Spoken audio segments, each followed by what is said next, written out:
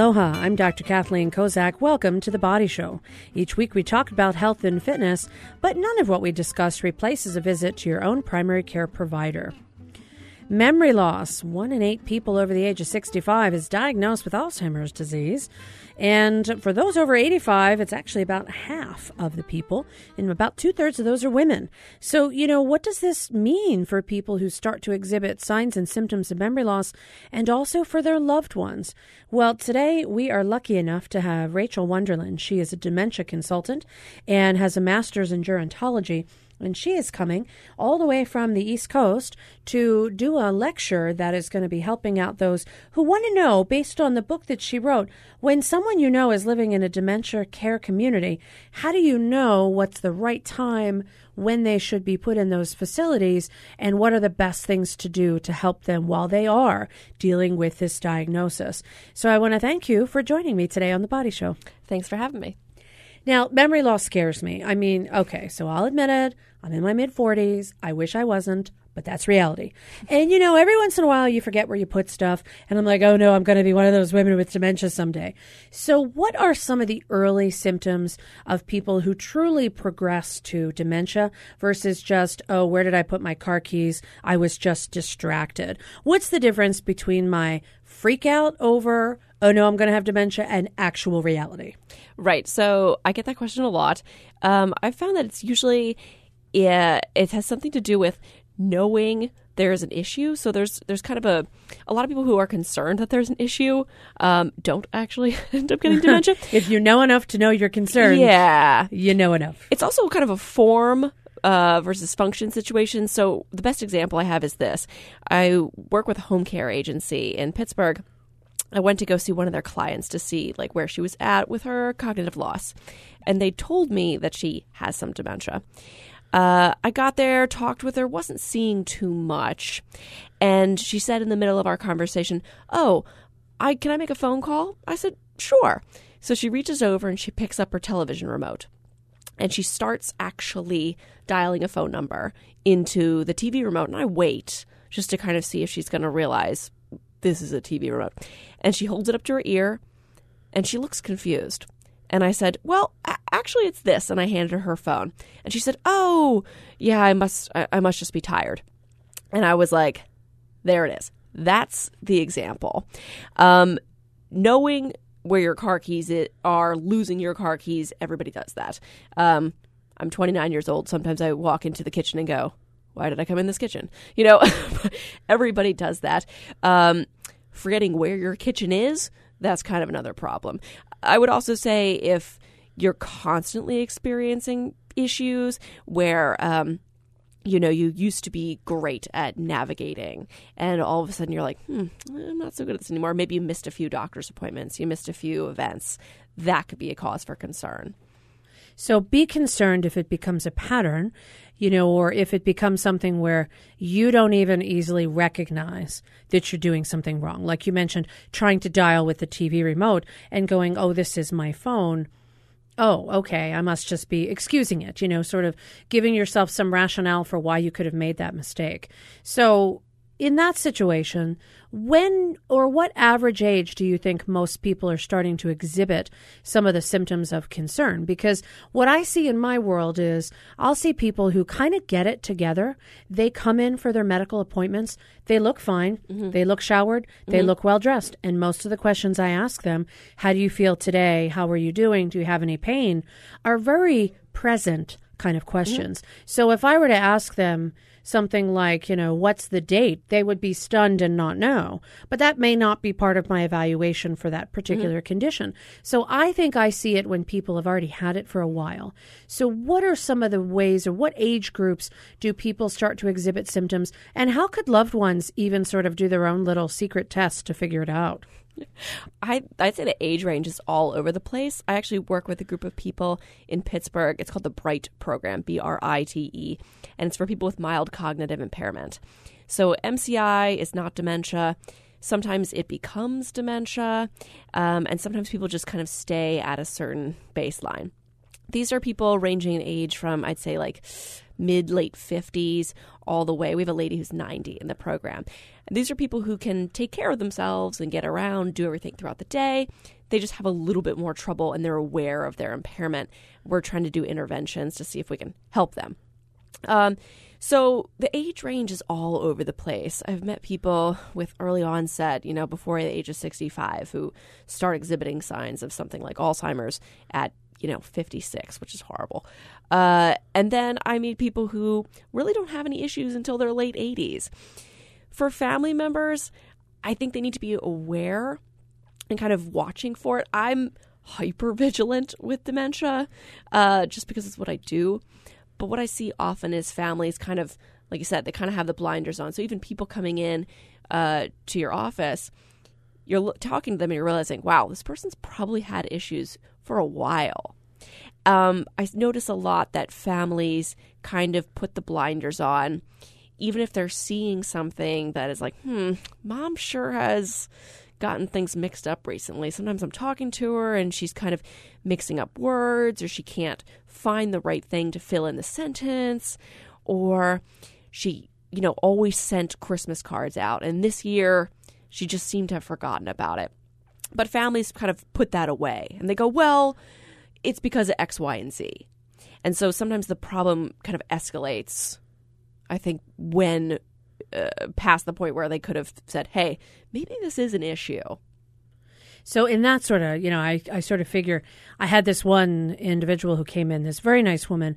And again, she always seemed fine with me. Then one time her daughter came in and said, Mom gave away thousands of dollars to this nice guy who called her from Nigeria every day for the last 6 weeks. And she didn't even know anything about it because she was working, she was busy, she sees Mom once a month, then sees her and realizes there's no money in Mom's account, what's going on? So in that case, it was sort of this enlightenment moment where she goes, she's had all these symptoms for a while. And I think a lot of times families either cover or they don't want to believe it or they may be in denial. And so it's a shocking sort of thing for family members, particularly children, to say mom or dad are having these symptoms. But then it's also that issue with, oh no, am I going to have this? So I think there's this sort of realization that it could be affecting the family members and they're worried, what if I get like this when I get older? Or they might have other family members who might have exhibited the same behavior, their grandmother or their aunties and uncles, and that's just what they do when they get older. So there's certainly those thoughts of potentially just denying it or just not wanting to see it or just not realizing. So at the point where somebody expresses concerns, whether it be a family member or someone themselves or a physician or somebody says, hey, this individual has a problem, what are some of the things that people need to watch out for? Because in a lot of cases, these are folks who might be living alone and who might be managing well enough. What are some of the early interventions that can take place? I think one thing people need to absolutely watch out for, and you kind of touched on this, was getting scammed. And unfortunately, older people, and particularly people with maybe early signs of cognitive loss, are at a huge disadvantage in terms of getting scammed because they don't have too much of a filter in terms of judgment. And that's one of the first things you notice about somebody with dementia is their judgment's impaired.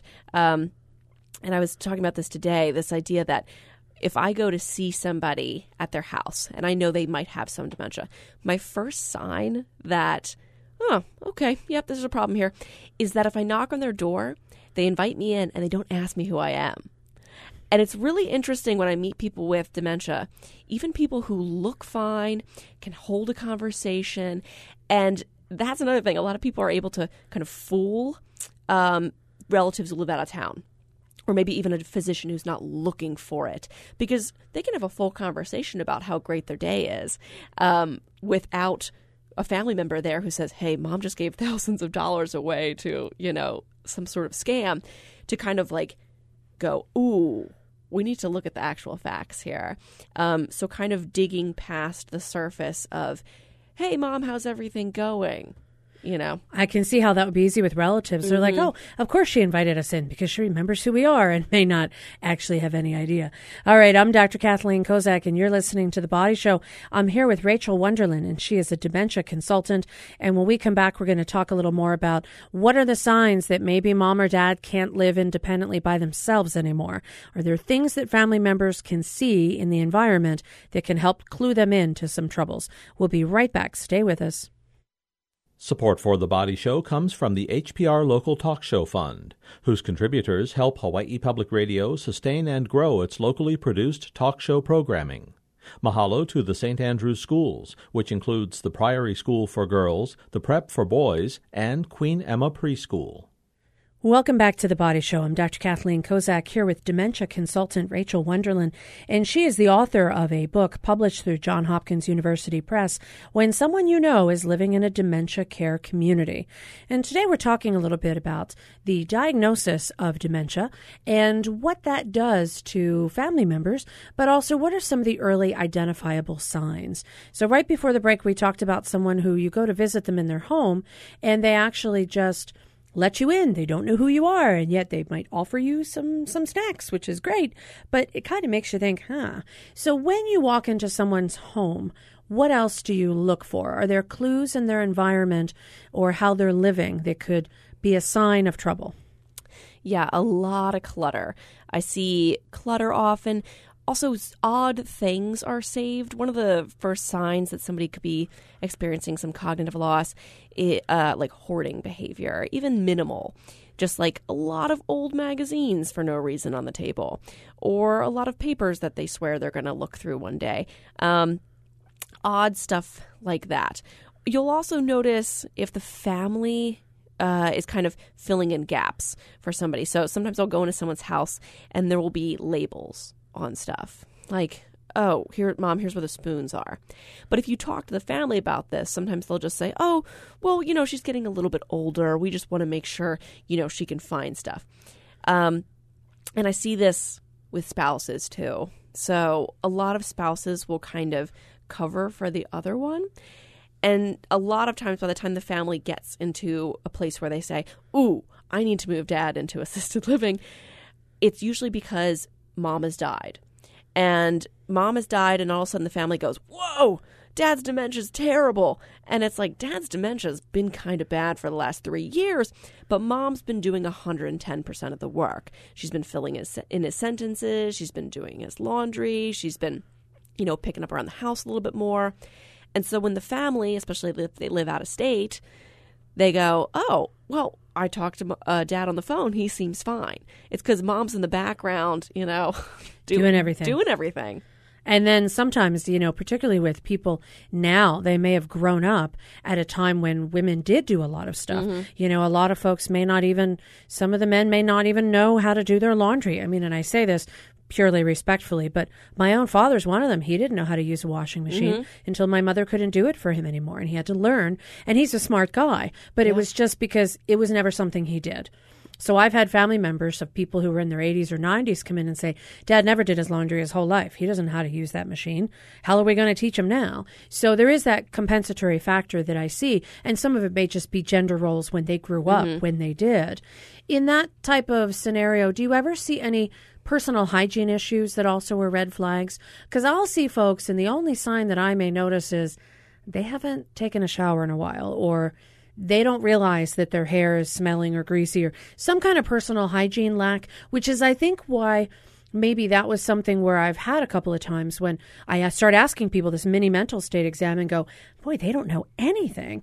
And it was because they'd come in looking clean, looking well taken care of, full on makeup for some of the women. And I'd go, oh, well, if they know how to put on eyeliner, they must be okay. And yet reality is that they could still be experiencing a lot of troubles. I'm just being fooled by appearance. So then I see people who come in and they just, something's up. Or would that be a question or a sign when personal hygiene starts to go by the wayside? Yeah, absolutely. You can tell a lot by someone's hair, especially if it's a woman. If you can see that it's a little bit unkempt, maybe it's a little bit greasy, not brushed. Obviously, if it's standing straight up, there's a problem. There's an issue. Or even like if something's not buttoned 100%, or, I like to talk to people if I'm thinking maybe somebody has an issue. I like to speak with them when a family member is present, because I can kind of look to that person to see about facts.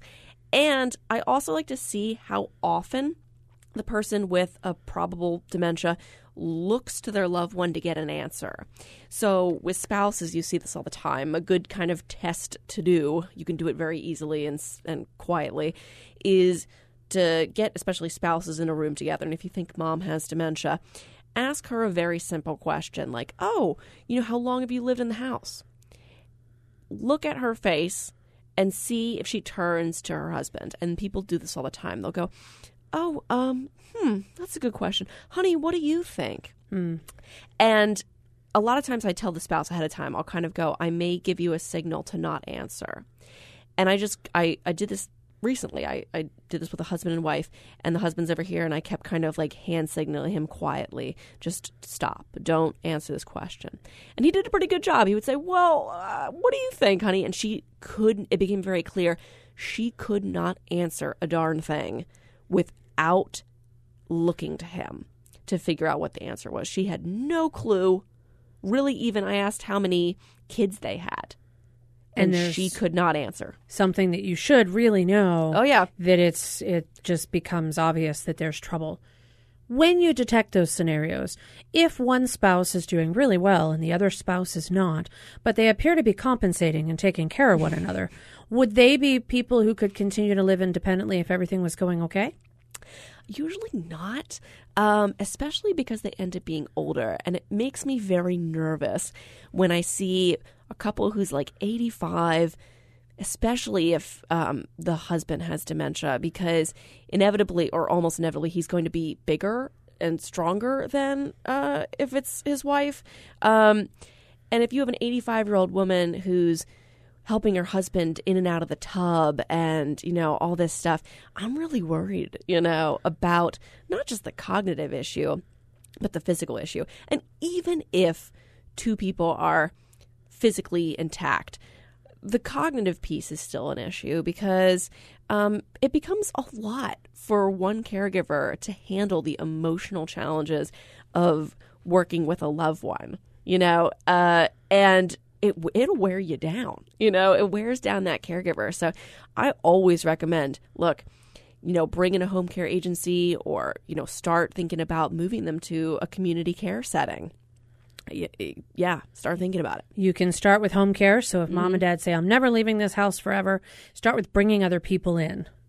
And then start to have that discussion, maybe going to a place that offers care. Now, for some places, you can bring in a home care agency. You can settle everything down for a while.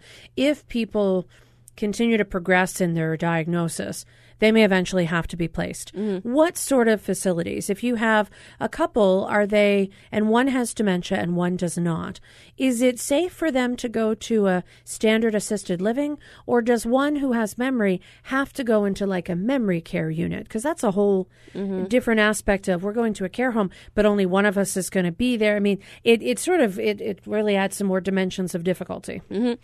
I've seen various different ways of doing this. I've had really all my experience is working on a dementia care floor or a dementia care building, part of a licensed assisted living. And I've had residents, like a husband and wife duo, who he doesn't have dementia, but she does. So she and he both live in the dementia care side, but he walks over to assisted living every day and hangs out over there. I've also seen it where two people live in assisted living, and then, she needs a little bit more help or whatever. I actually kind of prefer if the person with dementia moves into a dementia care community. A lot of families kind of rely on this layered situation. So they're like, okay, we're going to do home care. And then when that doesn't work anymore, we're going to move them both to assisted living. Okay. And then when that doesn't work, and it's like, whoa, it almost makes it harder. Because there's a lot of transitions. So in order to minimize the transitions, I'm very pro moving somebody to dementia care. And sometimes moving them with a spouse is almost worse because a lot of times there's there's years of a relationship there.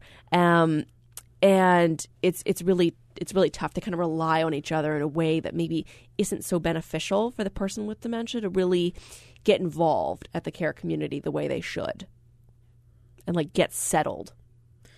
Well, that's a whole new world that I wouldn't have thought of, is that you focus on the person who has dementia and put them in their own location. I'm Dr. Kathleen Kozak, learning as I do every week. And I'm here with Rachel Wonderland. She is a dementia consultant. When we come back, we're going to talk some more about what are some of the things that she's seen in her experience and years doing the work that she has, and what are some things that all of us could learn from this experience and can help plan for our own future. We'll be right back. Support for The Body Show comes from the HPR Local Talk Show Fund, which helps Hawaii Public Radio sustain and grow its locally produced talk shows. Mahalo to contributors PCAT, Pacific Center for Advanced Technology Training, Moyer Financial, and Kaiser Permanente. I'm Dr. Kathleen Kozak. You're listening to The Body Show, and I'm talking today to Rachel Wonderland. She's the author of When Someone You Know is Living in a Dementia Care Community. And right now we're talking about if you're going to place loved ones, you place the person with dementia into a dementia unit, preferably, rather than assisted living and then transferring. That's an interesting concept. And the reason you mentioned that is because you said fewer transitions for the person who has the memory loss. But in that case, you're going from living with spouse to living without spouse. Mm-hmm. How is that more helpful for the person who has dementia? I think it's better for them to settle into an environment where they can be with people of their cognitive level. I think it's easier when I've had the spouse interaction. A lot of times the person without dementia is very protective of the person with dementia. And so they spend a lot of time going, oh, honey, come over here. Honey, stay in the room. Honey, stay with me. When it would actually be better if the person with dementia could be around other people with dementia. Why? I think when people are at the same cognitive level, they're more accepting of each other. And then also the activities and everything that's happening at the care community can be directed and functional at their level. I see a lot of people with dementia struggle to kind of like keep up appearances when they're with people who don't have dementia. So like if you bring somebody with dementia I always tell people, like, I have a policy, hard and fast rule called no weddings, no funerals, meaning don't take anybody with dementia to a wedding or a funeral. They get overwhelmed very quickly. They're in a group of people. There's a lot going on. And you'll watch somebody with dementia try to be in with a large conversation. And they struggle because they're looking around, to different people. And their brain's working so hard to try to make them function at a level that they can't really function anymore. So then the idea would be, don't bring them to events that could cause them stress. Could they potentially participate in a different way? So there's a big wedding, and maybe they don't go to the big wedding, but maybe they spend some time with the couple who's getting married, sort of on a one-on-one basis. Do you see that people who have dementia do better in smaller settings? Yeah, absolutely. I think if you have somebody, even if you have somebody who's like a super huge extrovert like myself, they get overwhelmed fairly quickly. So a great example is worked at one community where we had a group of kids come in and they came to sing like Christmas carols, and it was wonderful. And the residents, a lot of them were crying because they were so happy. It was really beautiful. And all the kids left eventually. And I remember a lot of my residents were just in complete breakdown mode. They were so overstimulated that even though they'd had a wonderful day, they were just beside themselves. They're crying, they're anxious, they're irritable, and it's because there'd been so much happening that they just kind of snapped. And they can't handle that barrage of different things that go on, particularly around the holidays. When you have somebody who has dementia, who might not recognize that people come to visit them, studies have shown that there is still a value in seeing your loved one, that even if they can't articulate and remember who you are, there is some sense of love and comfort that they get from having someone who cares about them still come and visit. Is that something that you see in the real world, that you witness, that even though You know, the husband and wife may not live in the same location. She's in the dementia unit. He may be in assisted living, or even he may be still living in the house independently. Do you see that there's still that beneficial value in the continued interaction with family members? Yeah, and I always tell people, one, the movie The Notebook is a terrible depiction of Alzheimer's disease, in that it shows a woman who kind of doesn't recognize her husband all of a sudden and is terrified. I call this idea like timeline confusion. So even if your loved one with dementia, you say like, oh, you know, they don't know who I am anymore. It's not that they don't know you. It's that they can't place you on a timeline. So I see this pretty frequently. Somebody with dementia, I had a lady who was like 85 and her son would come in to visit all the time. Now, her son's like 60 years old. But when he walks through the door, she's looking at him. She recognizes him. She knows him, but she can't place him because she thinks she's 60. So when he comes in the door, a lot of times she would say, oh, hey, everyone, this is my husband. But it makes total sense because she's thinking, to her. Yeah, right, because her reality is that she's 60. So who's this old guy? You know, because like, well, this guy's not my son. My son's a young man.